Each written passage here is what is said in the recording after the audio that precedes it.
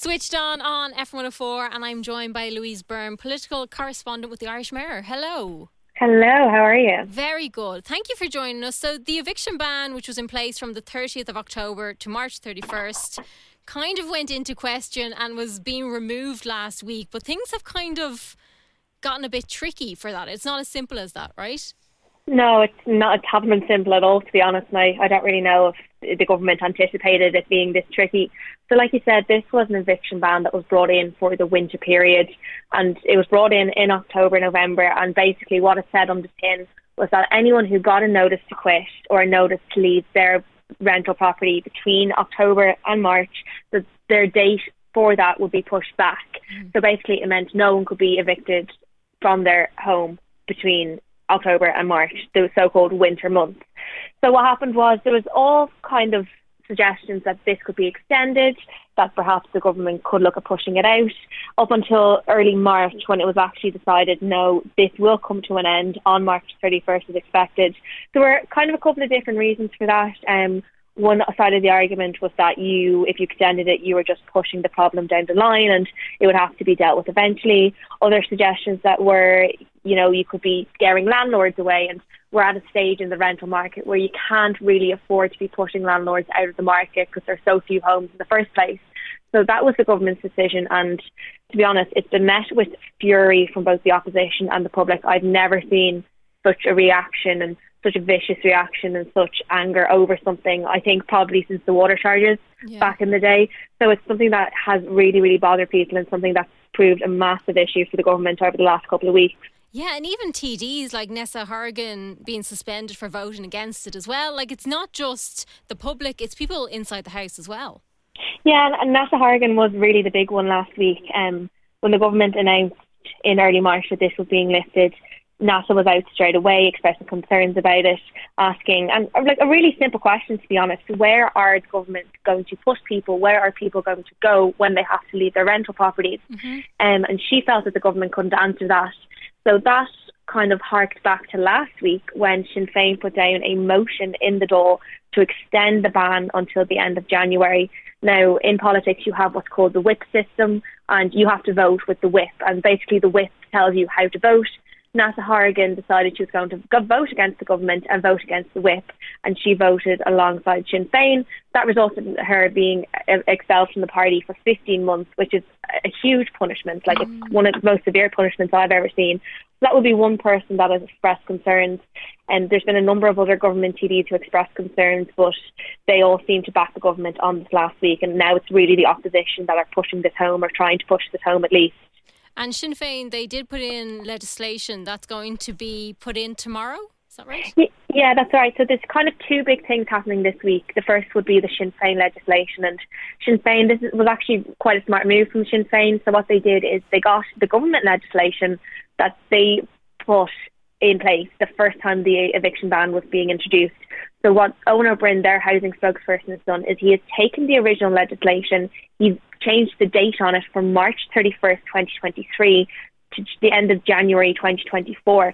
So it's the exact same legislation, and his argument is the government can poke holes in it. It's their legislation in the first place, and that would essentially extend the ban until the end of January. Now, I understand Cabinet's meeting tomorrow and that it will sign off on kind of counter motions saying that it doesn't agree with Eoin O'Brien's legislation. That will be discussed in the Dáil tomorrow night before it being debated on Wednesday evening. The other big thing happening on Wednesday is a motion of confidence, or a motion of no confidence in the government. Now, this again was tabled. This is tabled by the Labour Party, and again, this is about the eviction ban. Labour, it's the first motion of no confidence that Labour have tabled in 23 years. So it kind of goes to show how seriously the opposition is taking this. So what the government has done is that they have turned that on its head, and rather than it being a motion of no confidence, the government is now debating a motion of confidence in itself. But it's really up in the air. It looks like they are going to win it, but the margin could be quite tight on that for the coalition. Yeah, is it likely to be pushed to January, do you think? I don't think so. I don't think the government is returning on this. I think they made their decision. I think they're going to stick with it. I can't see any major changes or concessions coming from them. Last week, when there was a debate on the eviction ban, they met with the regional independent group, and they kind of came forward with the list of demands, and the government did concede on some of them, and it was proposals that for housing that the government were either looking at or they were considering anyway. So they claim anyway. So those were concessions made last week, but that concession didn't go as far as extending the ban till January. I can't see it being extended at all, to be honest. No matter how hard the opposition try, I think it will come to an end on Friday as planned. Yeah, and Leo Varadkar did say that he has other measures that are going to help these people that unfortunately may end up homeless because of this. Do we have any idea what these might be? There's a few coming down the track and a few have been mentioned, but I suppose the big issue for a lot of people is that people are saying there's nothing really concrete and there's no real concrete plans in place. I suppose some of the things that they are looking at is extending some of the schemes that are already in place. So you have the likes of the rent a room scheme, where you could have a disregard for people who are on social welfare or on medical cards so that they could rent out a room tax-free up to a certain amount.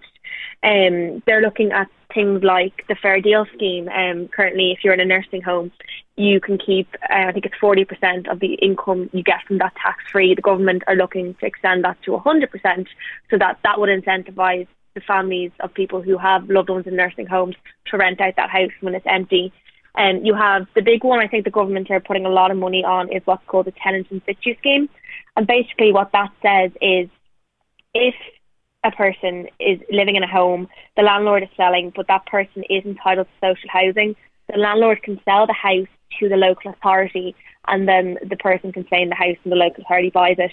The government are putting a lot of weight and a lot of, I suppose, pressure on that scheme, and it seems to be one of their main answers. It hasn't necessarily been, there hasn't been much of a take-up on it so far, and probably not the take-up that the government would want, but that's the one they're really pushing, and I think they're hoping that will be the answer.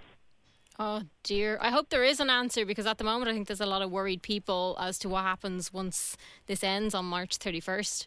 No, absolutely, and I mean, we in the Irish Mirror have been covering case studies of people who are at risk of becoming homeless and being evicted into homelessness at the end of this week, and some of the stories are really harrowing. You know, you have kids involved, you have families involved, and people are at their wit's end wondering where they're going to go. And I mean, I think there's probably no perfect answer, and I think it was a difficult decision for the government. I think probably what a lot of people will be questioning is the measures that the government announced this month. Why were they not put in place earlier? Why was the government not being proactive about what it could have done in November, December, January, and things that could have been done in advance to stop this happening and to stop these worries? So I think it's going to be an anxious few days for a lot of people, but I think the government are going to have to pull up the socks now and really deliver on what it's saying it's going to deliver on. Yeah, it seems they are going to have actual measures that will actually help people kind of right away.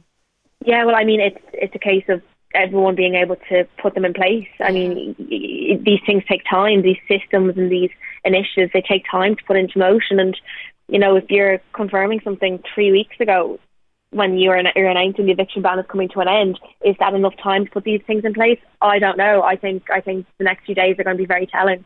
Yeah, absolutely. Louise Burne, political correspondent with Irish Mirror, thank you very much for chatting to us. Thank you.